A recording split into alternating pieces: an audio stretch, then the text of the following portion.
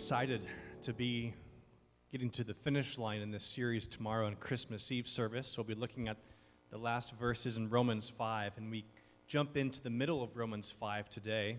We've already seen how Paul is talking about a grace that reigns by faith, a grace that reigns on hope, a grace that reigns for peace. And now we're going to look at Romans 5, beginning in that 5th verse. It says this: "And hope does not put us to shame, because God's love has been poured out into our hearts through the Holy Spirit, who has been given to us." We'll pause there. We just heard about God's love, and there's a word that he says is poured out. And just for those of us that really want to see this clearly, I have it up here in Greek and in Hebrew. So poured out. The second word there, shafar, and then the last one is ekeo. And the idea here is that it's being poured out completely, as in being flooded. The idea that God's love is flooding your heart. And also you notice how Paul's making a connection between God and love itself. And we see in 1 John 4, verse 8, very clearly, God is love. God is love. So as God pours himself out, it is love, the purest form of love, that is being poured out and floods our hearts.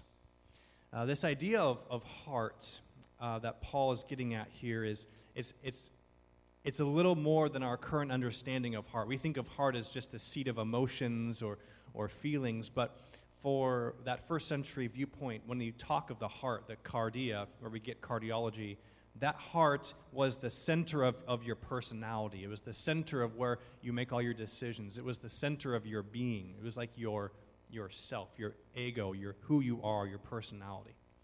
It's the essence that actually gives the motivation to everything that you think and everything you feel and everything you decide. That's the heart. It's more like when we use the word heart of the matter. That's what is being poured out into, is your heart, the essence of who you are, the center of who you are, what makes you who you are. God's love is being poured out and filling completely that center part of who you are. I was reflecting on this, and as I typically do now, I thought about my own children, and I began thinking about what I would be willing to give so that I could have my love completely poured out into them, into their heart, that it would fill them. I began thinking about, if there was an opportunity for me to invest enough somewhere where they would understand as they're growing up that I am completely poured out my love into their heart, and they are filled with that. I began realizing I would with earnest seek out that opportunity, that they would be able to know this. Because when you grow up and you have the sense that there is someone there that loves you this way, that their love completely is for you, that their love is completely poured out, that changes everything about how you feel about yourself, how you view the world, how you view possibilities.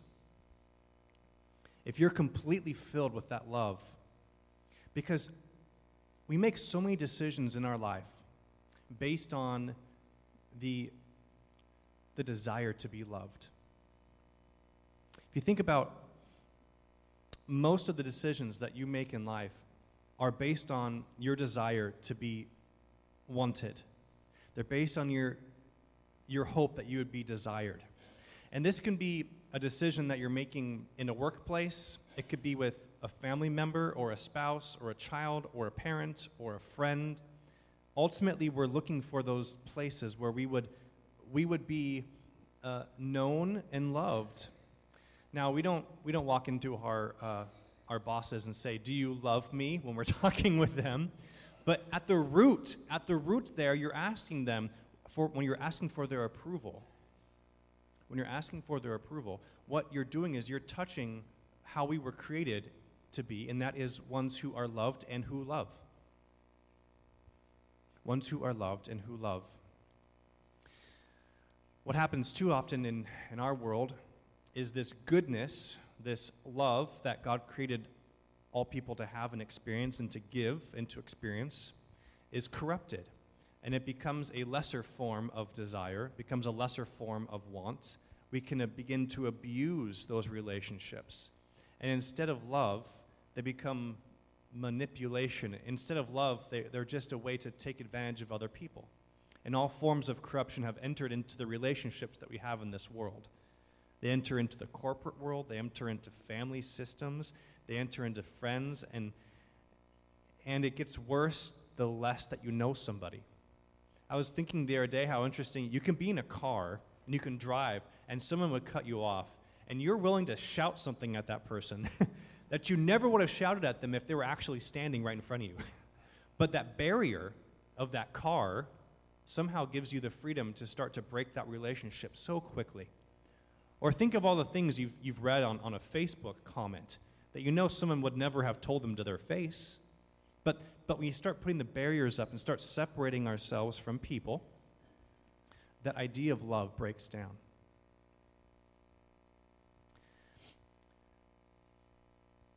I so wish that I could pour out my love for my children. Taking those steps further, I wish I could do it for each one of you or for my parents.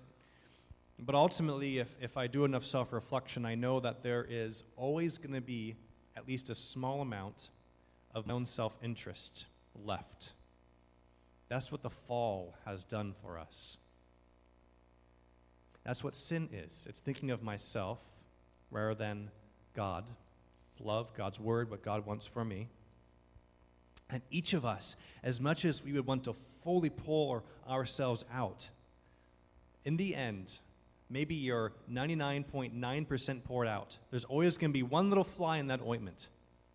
There's always going to be one little imperfection that corrodes your perfect want to show your love to somebody else. Now, if you can begin to imagine this idea of pouring yourself out completely, then we begin to see the miracle of Jesus' birth. In the manger, when Jesus is born, God is completely pouring himself out for you. The reason why Christmas is something that the church revolves around is because it's this moment in which we can locate in time, in history, locate in time, but also in a place, a moment in which God completely poured out his love for humanity. He completely, nothing was held back. All of his fullness was born into Jesus Christ.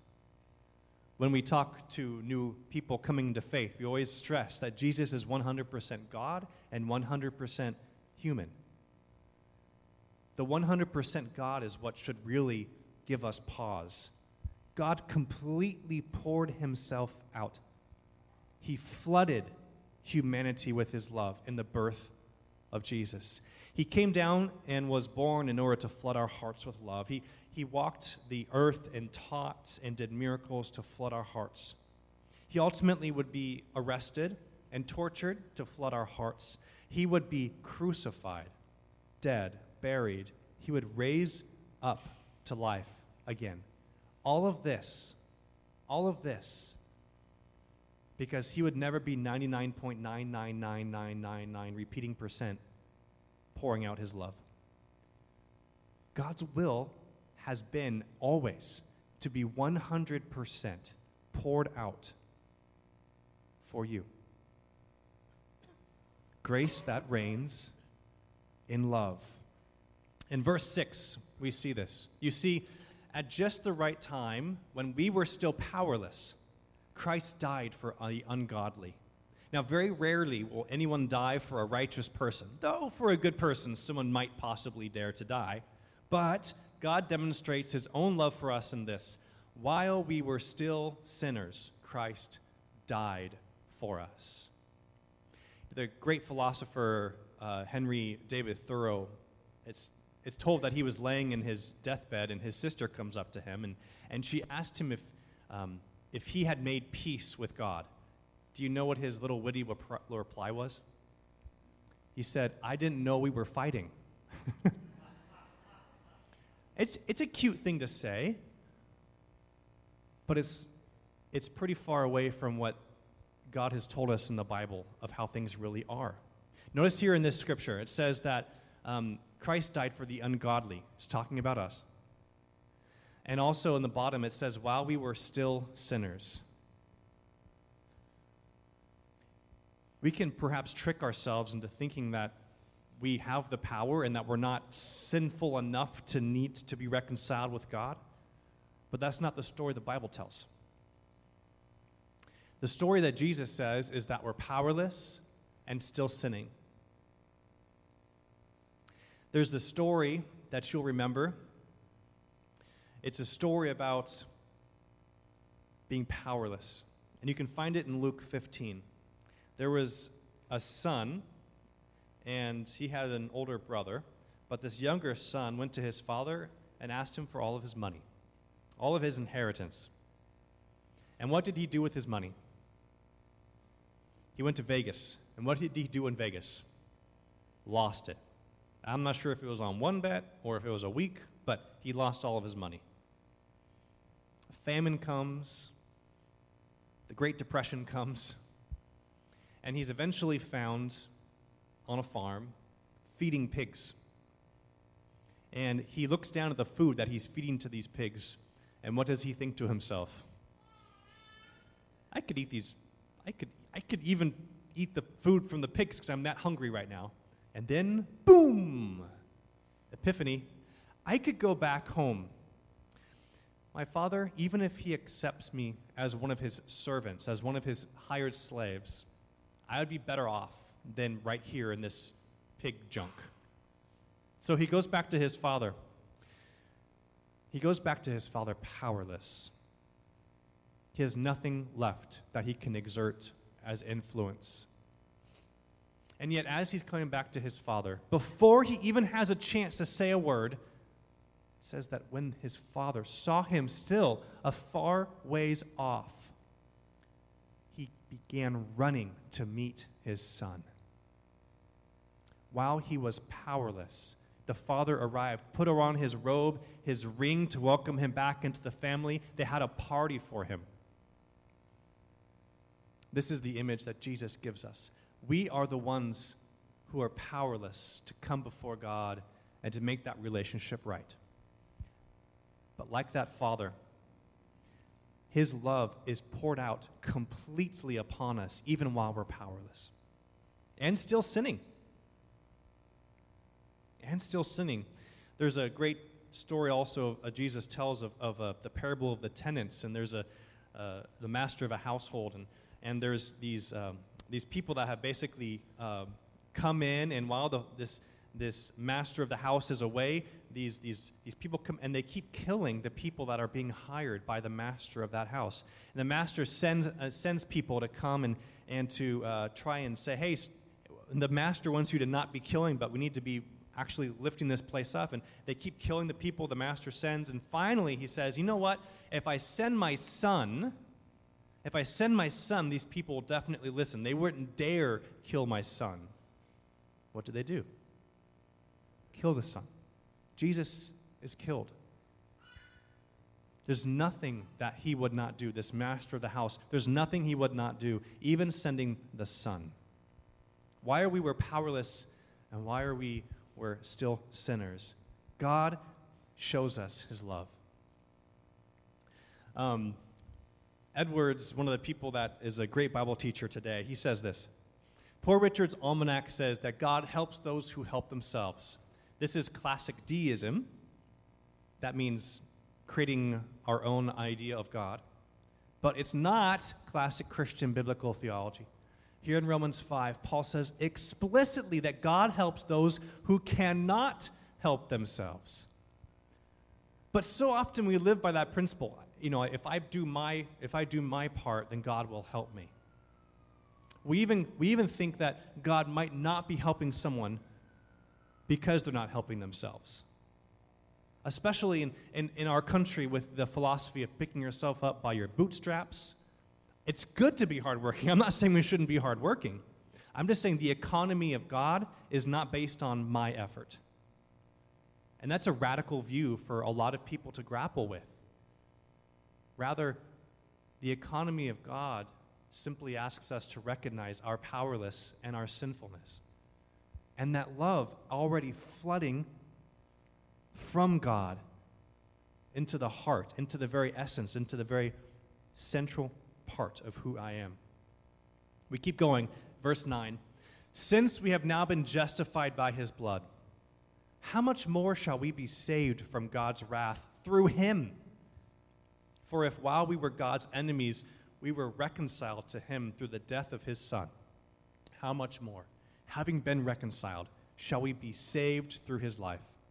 Not only is this so, but we also boast in God through our Lord Jesus Christ, through whom we have now received reconciliation. This is the first time in the book of Romans, and it's actually a word that Paul uses exclusively in the Bible, is reconciliation. Reconciliation. I think the great way to understand this word is through the idea of adoption. The idea of adoption comes up a few times in Scripture. And I want to share these scriptures with you to set this up. This is in 2 Corinthians, verse 18. And I will be a father to you, and you will be my sons and daughters, says the Lord Almighty. Let me read that one more time. Try and capture the weight of this for you. I will be a father to you, and you will be my sons and daughters, says the Lord Almighty. We'll move on to John, the first chapter, 12th verse. Yet to all who did receive him, to those who believed in his name, he gave them the right to become children of God. Children born not of natural descent, nor of human decision or a husband's will, but born of God. Children of God. And one more here, from verses from Romans. We'll get to this more explicitly in a few weeks, but for those who are led by the Spirit of God are the children of God. The Spirit you received does not make you slaves so that you live in fear again. Rather, the Spirit you received brought about your adoption to sonship. And by him we cry, Abba, Father. The Spirit himself testifies with our spirit that we are God's children. I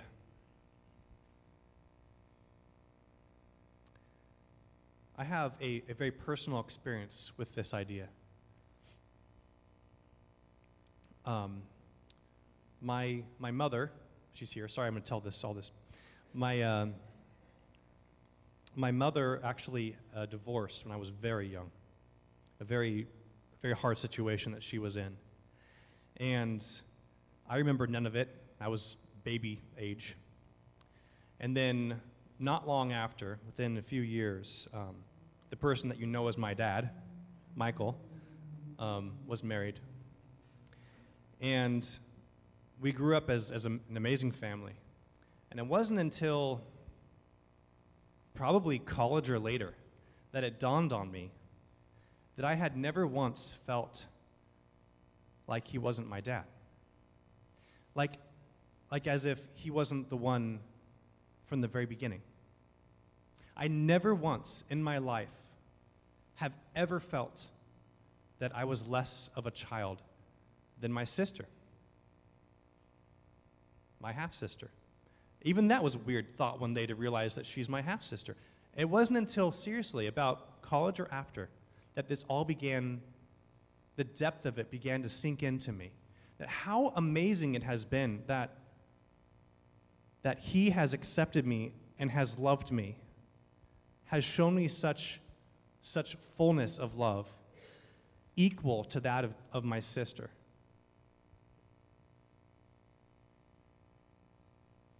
It's a gift for me that now sustains me. It's a gift for me also because I can see these scriptures in a way that is so palpable and powerful.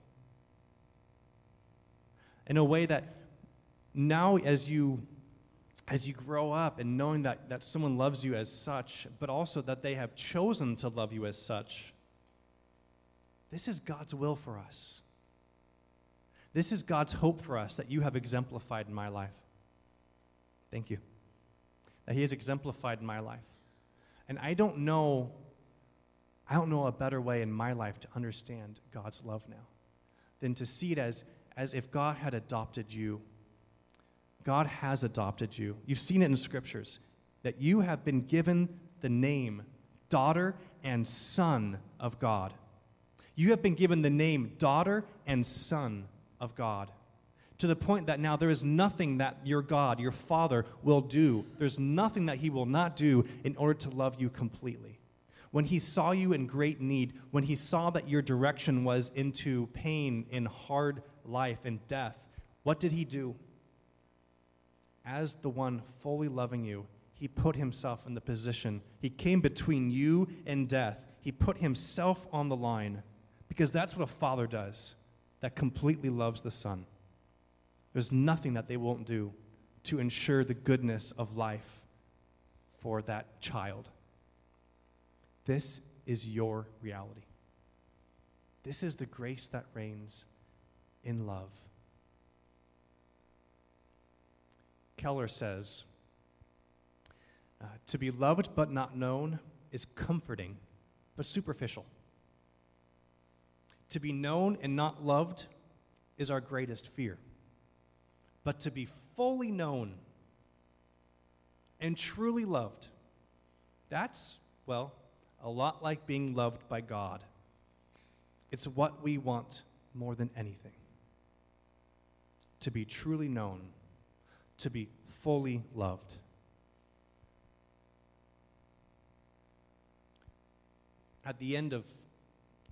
Towards the end of Karl Barth's life, Karl Barth was this prolific Bible scholar. He wrote so much. I like to read stuff that people write about the Bible, but Karl Barth wrote more, quite frankly, than I ever want to read. That's how much he wrote. Tomes upon tomes of writing and thinking, and it's deep. It's the type of writing that you need to read about 5 times to get through one page, okay? But all of his peers adored him. And he was towards the end of his life, he actually, I would think he was at Princeton Seminary. He's from Germany. He was at Princeton Seminary. And someone asked him, what would you describe as the foundational element of the Christian faith? What would you describe as the foundational element of the Christian faith? And he said, Jesus loves me. This I know, for the Bible tells me so.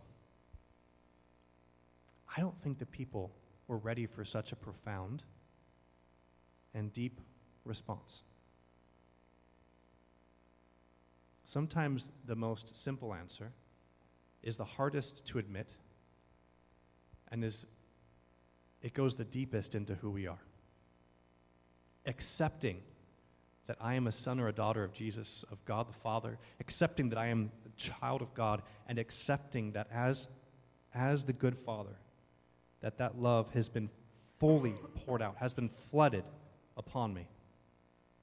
I can admit this, that Jesus loves me. And this I know, for the Bible tells me so. Because the faithful leaders of the Christian faith around Jesus heard him say this, saw him do it, and they wrote it down for us to now see and study and believe. Grace that reigns in love. We're going to come tomorrow evening around the manger, and then it's going to be Christmas. And we're going to be doing something for you as a leadership of the church. We want to use the 12 days of Christmas as a church-wide spiritual discipline to let the idea that Jesus loves me enter into our thoughts, in our prayer life, and in our daily rhythms, each of those 12 days of Christmas. So day 1 is Christmas, and it goes to January 5th. I think that's the 12th day of Christmas. And we're going to be sending out either an email, or if you're more of a Facebook or Instagram person, or if you're on our WhatsApp group, we'll be sending out each day either a thought or a song or a scripture. And it will be at the aim of simply keeping the idea that Jesus loves me right in front of me. Because it's such a trivial idea. It's such a trivial idea. It seems so simple. But because it's so simple, we can get duped into thinking that it's not something to concentrate on. Because it's so simple, we can put it aside as child's play. But really, that Jesus loves me is a most profound thing that we can concentrate on, and it can change us. So for 12 days, we're going to see what happens in our lives as we daily get a reminder to focus on this idea that truly Jesus loves me. So if by like day 9 you're like, oh my gosh, I got another email, don't worry, it's only 12 days. But hopefully you'll be on day 9, oh, I'm loving this, keep them coming. Let me pray for us. Oh, our Heavenly Father, the one who has adopted each one of us into your family, Lord, we give you thanks. There's nothing that we can do to show you or to earn this, because you have adopted us before we could even ask. As babes, you adopt us into your family and have given us a love that has flooded us. Lord, I ask that in these 12 days of Christmas to come, that you would help this truth, that you love me. Help this truth to linger and dwell with us richly, so that after these few weeks, we would be able to have a deeper appreciation and a stronger foundation for our life and who we are and who you are. I ask this in your name, God, Father, Son, and Holy Spirit. Amen.